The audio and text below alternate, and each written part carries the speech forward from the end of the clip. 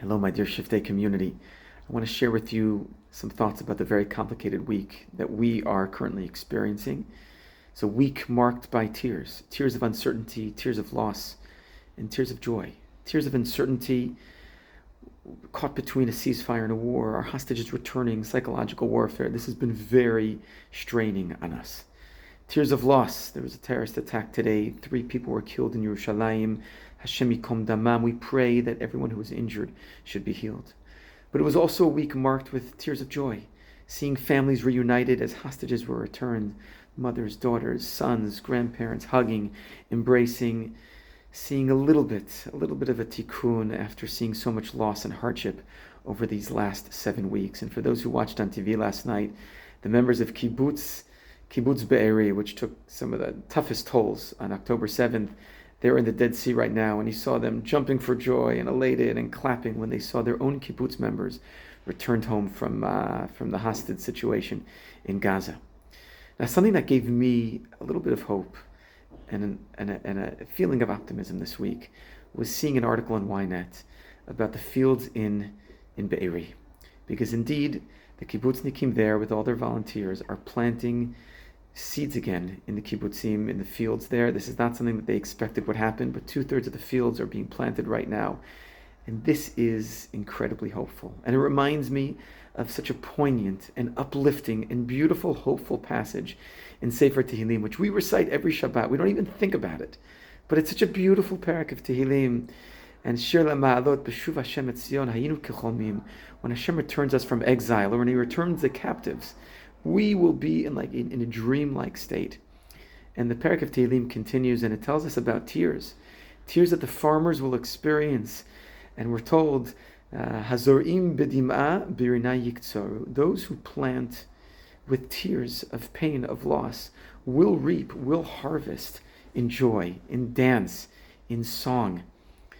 And this, I believe, this parak of Tehillim really captures where Am Yisrael is today.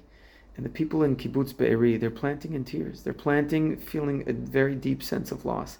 And we hope and pray that as the sheaves start to grow and as the wheat grows in the fields, that hope will spring, and that their tears will turn into tears of joy as they reconnect with the land, and as they ground themselves, and as they rebuild their kibbutzim and their community and the Otef Aza, as people return Be'ezrat Hashem to settle in these places in Sderot and Netivot and Ofakim. And this is very, very powerful, because Yaakov Avinu in this parsha actually goes through a similar experience. The first thing he does when he returns from Eivra HaYarden and he returns to Eretz Yisrael, we're told, Vayavo Yaakov Shalem Ir Shechem, and then he purchases a piece of Eretz Yisrael, Vayiken et Chelkat Hasadeh Asher Natasham Oolo Biad Bnei Chamor V'Yishchem Me'aksita. Yaakov purchases a piece of land because he knows, according to the Ibn Ezra, that hope will be found in being connected to Eretz Yisrael. And he wants to show that he is grounded here, that he has returned home, that this is his land, the land of his forefathers.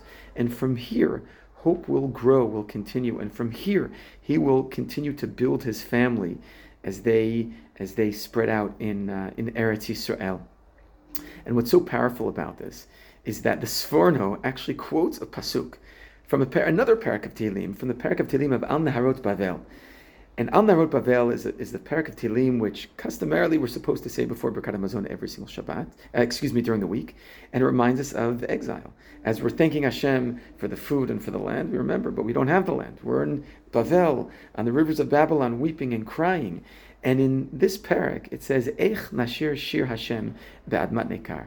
How can we praise Hashem when we are in exile, when we are distant from our land?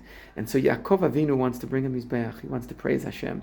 So he purchases part of Eretz Yisrael so that he has a holding, so that he reconnects with the land, and that he could reconnect with his forefathers and with his destiny and with his future. And what I take from all of this is that seeing the kibbutznikim starting to plant in Kibbutz Be'eri, it reminds me of Yaakov Avinu, reminds me of the hope, reminds me of redemption. Hazorim b'dima b'rinai yiktzoru.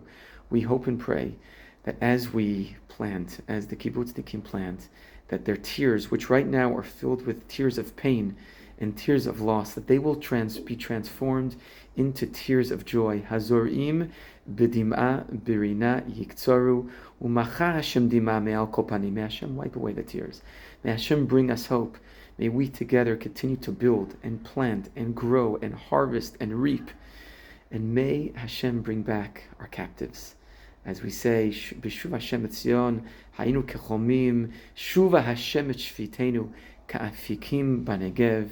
May all our soldiers return home after a great nitzachon gadol, a great victory. May Am Yisrael, may we be like dreamers again. B'shuv Hashem et Zion.